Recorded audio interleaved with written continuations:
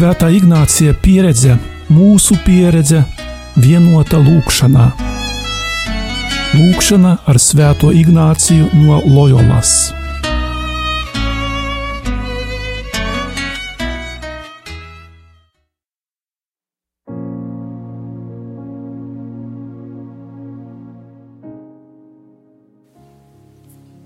Šodien ignāciskajā pusstundā lūksimies pirmo meditāciju par cilvēka radīšanu. Sākumā ieklausīsimies garīgo vingrinājumu lūkšanā. Cilvēks ir radīts, lai slavētu, godātu un kalpotu Dievam, savam kungam, un tā izglābtu savu dvēseli. Visas pārējās lietas virs zemes radītas cilvēkam, lai tās palīdzētu tiekties pēc mērķa, kuram viņš ir radīts. Tas nozīmē, ka cilvēkam tās ir jāizmanto tik daudz, cik tās spēj palīdzēt, sasniegt savu mērķi, un ir jāatsakās no tām tik daudz, cik tās no šī mērķa cilvēku novērš. Tāpēc mums ir jākļūst indiferentiem pret visām radītajām lietām, izvēloties to, kas ir atkarīgs no mūsu brīvās gribas, un tai nav aizliegts. Tāpēc mums no savas puses ir jābūt noskaņotiem, nevēlēties vairāk veselību kā slimību, bagātību kā trūkumu, godu kā neslavu, ilgu dzīvi kā īsu, un tāpat arī visās citās lietās, ilgoties pēc tā un izvēlēties tikai to, kas mūs vairāk tuvina mērķim, kuram esam radīti.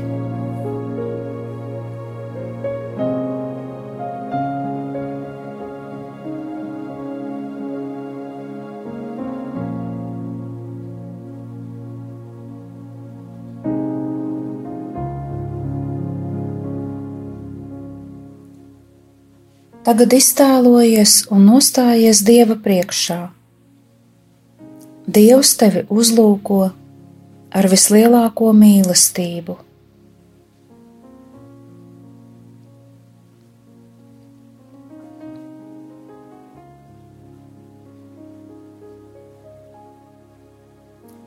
Apzinies, iztēlojies un redzi sevi kā radību Kunga priekšā.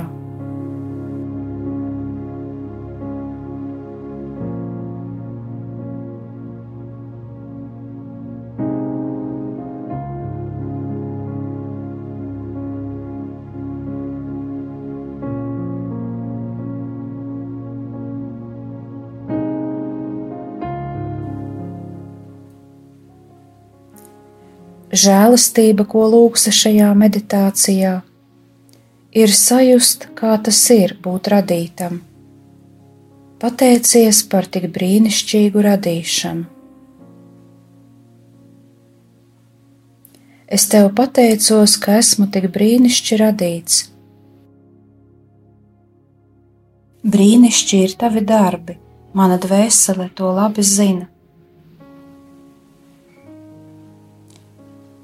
Cilvēks ir radīts, lai slavētu, godātu un kalpotu Dievam, savam kungam, un tā izglābtu savu dvēseli.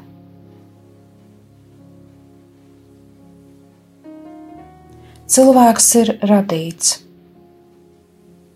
Ir labi jāsaprot, ka šie vārdi ir svarīgākie tavā dzīvē. Kāpēc tas ir tik svarīgi? To drīz sapratīsi. Tagad mēģini iedziļināties vārdā cilvēks. Kas ir tas cilvēks? Tas esi tu. Un šeit apzinies, ka runājot par cilvēku šajā meditācijā, tas vienmēr būs par tevi.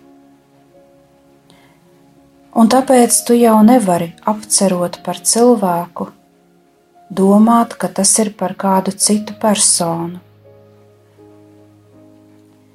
Meditē tu, tāpēc tu esi tas cilvēks. Visa patiesība, kas ir šajā meditācijā, ir par tevi un ir domāta tev. Tai vietā, lai tu sacītu, cilvēks ir radīts, saki, es esmu radīts.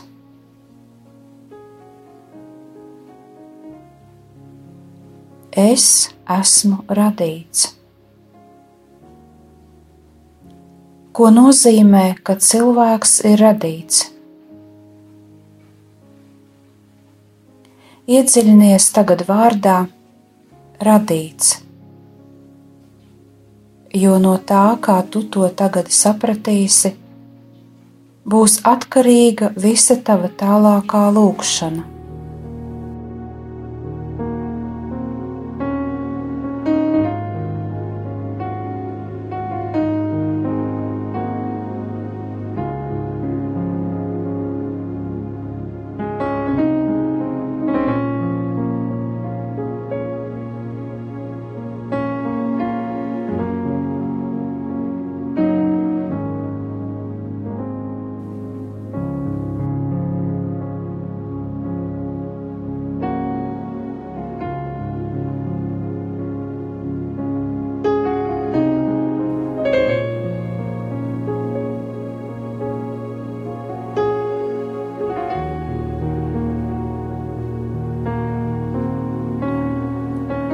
Radīts nozīmē, ka kaut kad tu esi uzradies šajā pasaulē.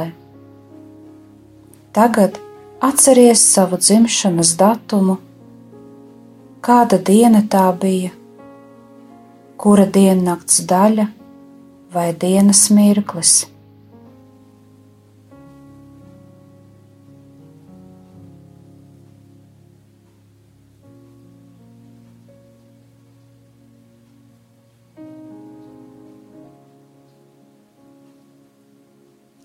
Šajā zemē tu ieradies pateicoties taviem vecākiem, kā viņu mīlestības auglis. Bet vēl pirms tam tu biji Dieva domās un viņa sirdī. Dievs nolēma, ka tu būsi, un izlēma, ka tevi mīlēs. Lūk, ko nozīmē būt radītam.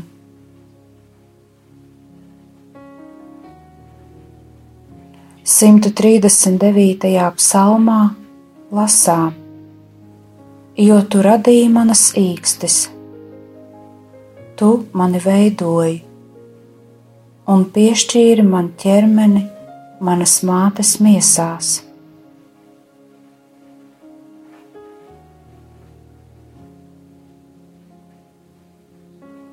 Un Jeremija grāmatā stāv rakstīts: Pirms es tevi radīju mātes miesās, es tevi jau pazinu, un pirms tu piedzimi no mātes miesām, es tevi svētīju, un tevi izredzēju par pravieti tautām.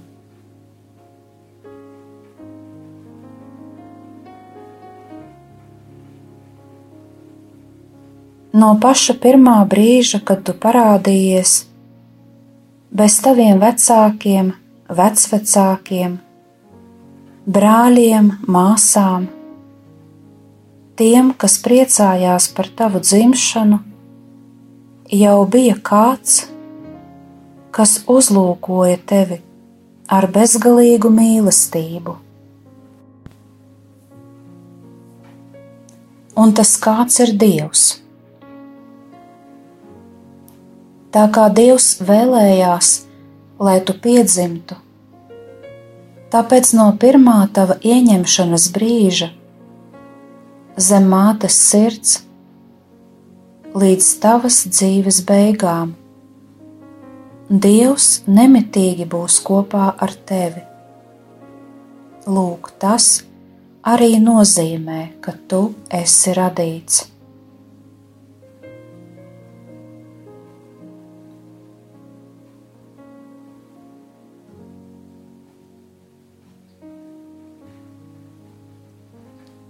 Tagad noliec savā priekšā spoguli, ieskaties tajā un saki: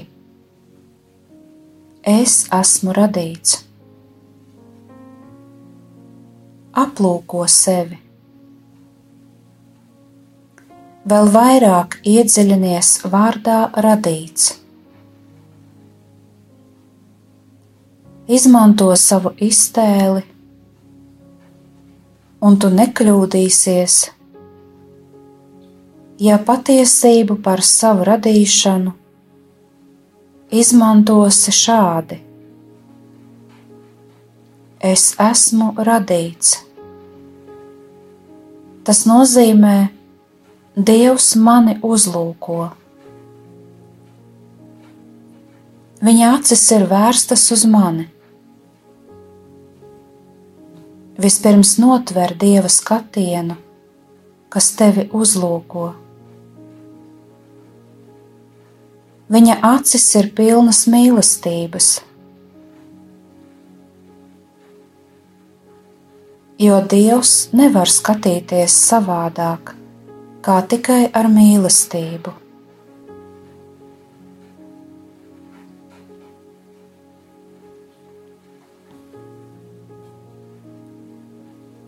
Reizē ar savu skatienu Dievs izstiep pret tevi savas rokas.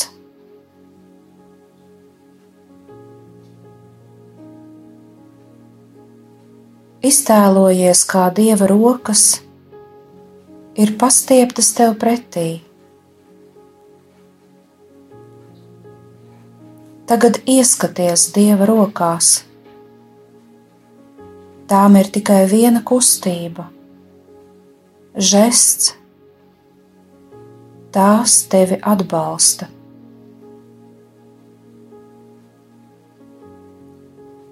Tevi atbalsta varenas, milzīgas, tēvišķīgas Dieva rokas.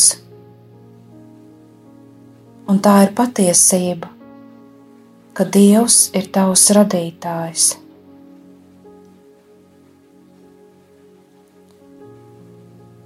Dieva rokas tevi apskauj, aptver. Un tas ir tēls, kas izpauž ticības patiesību par Dieva apredzību. Dievs uzlūko tevi un tev palīdz. Tā ir Dieva apredzība.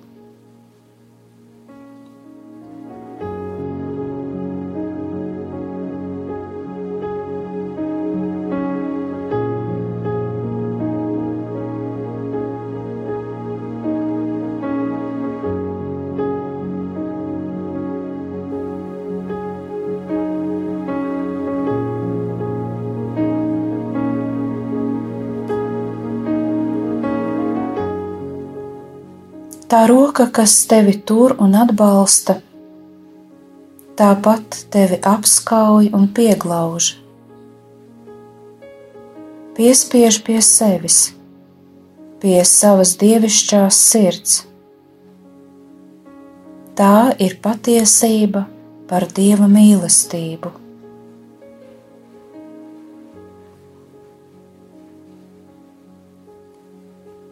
Rokas, kas tevi apskauj un piespiež pie sirds.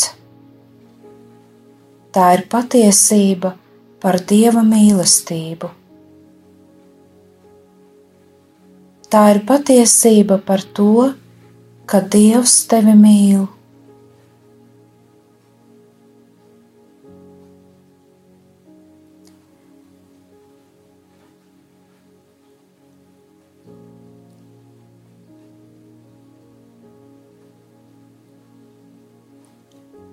Izstieptas pret tevi Dieva rokas nekad nav tukšas.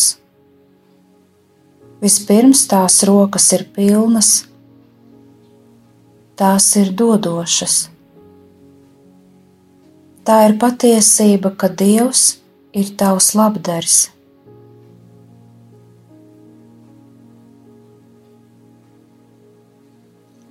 Tagad jautā sev būtiskāko jautājumu. Ko nozīmē šis tēls? Dievs, kas uz mani lūkojas, Dievs, kurš pret mani ir izstiepis rokas.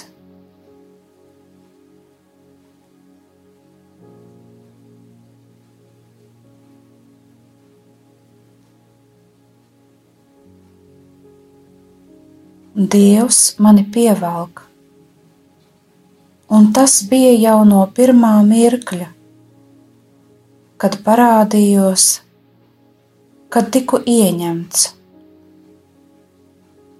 no pirmā eksistēšanas brīža līdz pat beigām.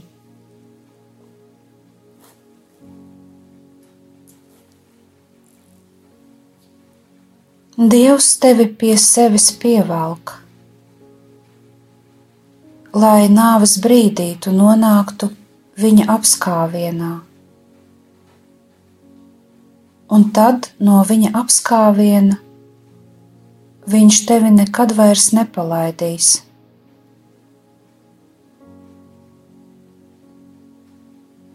Šī ir patiesība par to, ka tu esi radīts.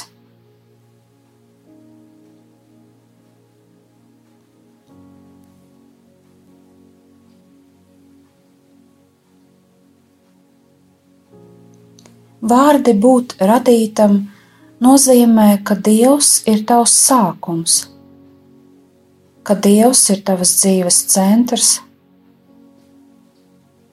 un svarīgākais, ka Viņš ir tas, kurš tevi pievelk pie sevis un ilgojas palikt tā uz visiem laikiem, uz visu mūžību.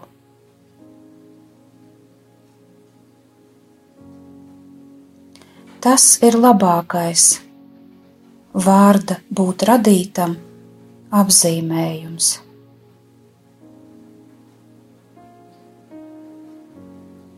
Atceries, ka tu esi radīts.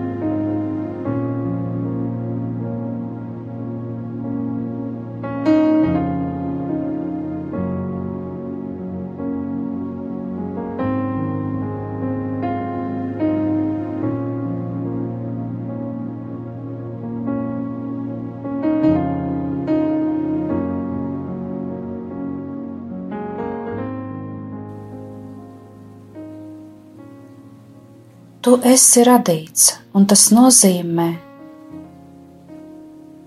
ka tu esi kāda dēļ. Šo patiesību izteica svētais Pāvils vēstulē Efeziešiem. Pēc savas gribas labā nodoma viņš jau iepriekš nolēmis, ka mums būs viņa bērniem būt caur Jēzu Kristu. Es esmu radīts kāda dēļ, kuram es dzīvoju.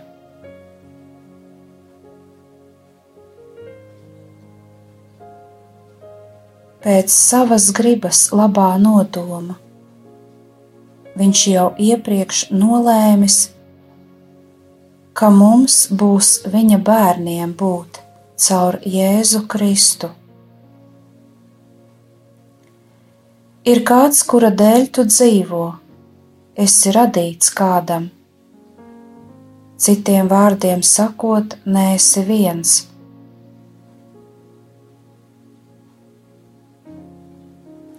Svarīga ir šī paskaidrojuma esi kādam būtība. No tā rodas cilvēka laime, ka viņš kādam pieder.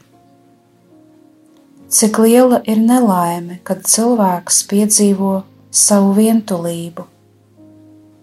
Labi, ja ir kāds, kas par tevi domā, uzlūko tevi ar mīlestību, pastiep tev pretī savas rokas, pieglauž tevi pie sevis, dod tavai dzīvē virzienu, paņem tevi pie sevis. Kad no cilvēciskās perspektīvas skatoties, viss beidzas nāves mirklī. Paliec tagad brīdi ar vārdiem: esmu kādam.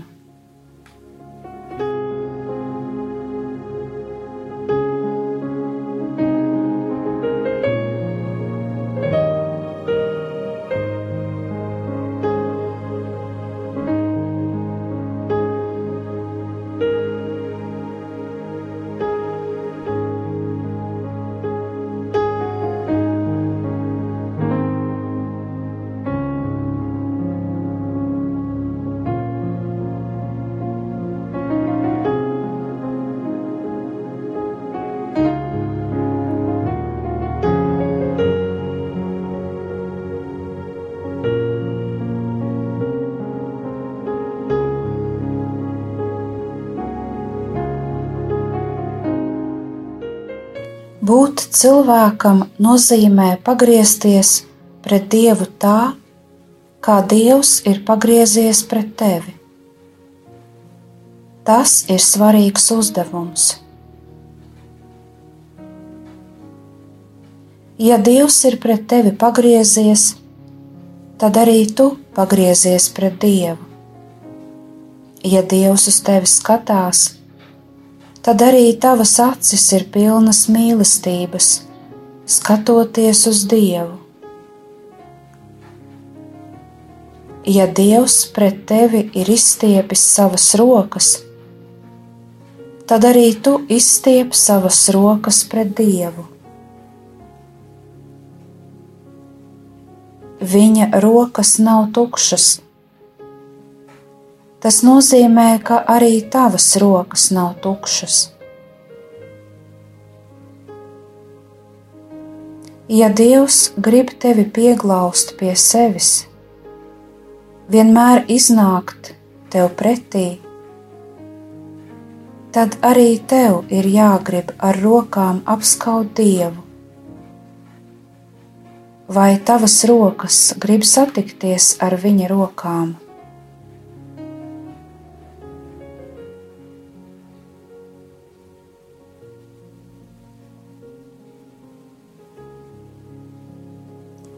Šī aina parāda, kas ir cilvēks. Tas stāvoklis, par ko runājam, atklāja, ko nozīmē justies radītam, būt radītam. Vai izmantojot citu vārdu, būt atkarīgam no Kunga Dieva. Taču tā nav verdziska atkarība no Kunga.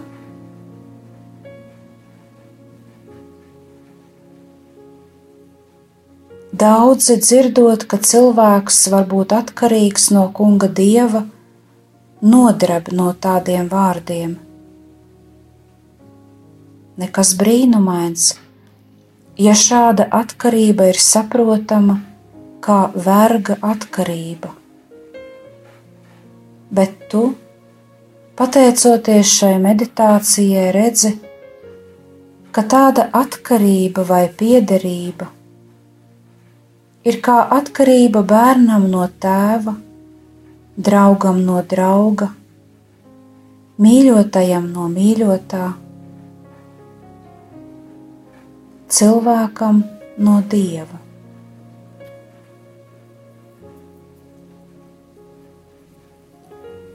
Ja Dieva nebūtu, tad arī tevis nebūtu.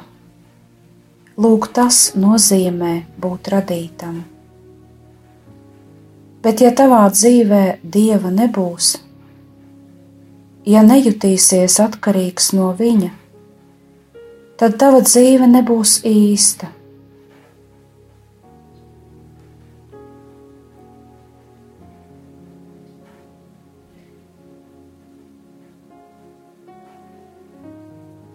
Noslēgumā runājies ar Dievu saviem vārdiem.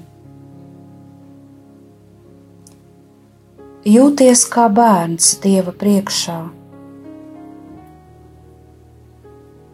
Ja vēlies, paskaties atkal spogulī un saki: tas ir Tēva bērns.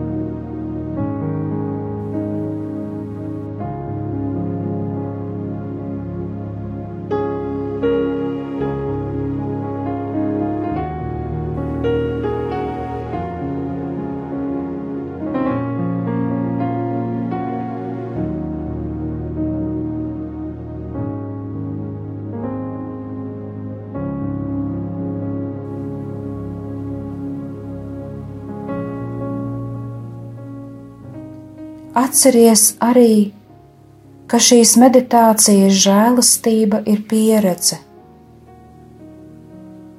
un Dieva kā sava Tēva pieņemšana. Dievs ir Tēvs, bet cilvēks, tu Viņa bērns. Tas nozīmē, ka esi radīts.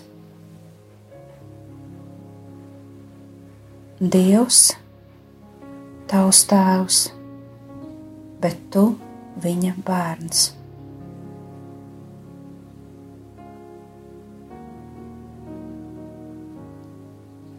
Gods lai ir Tēvam un Dēlam un Svētajam garam, kā tas no iesākuma ir bijis, tā tagad un vienmēr un mūžīgi mūžos. Āmen. Kopā ar jums bija māsa Brigita.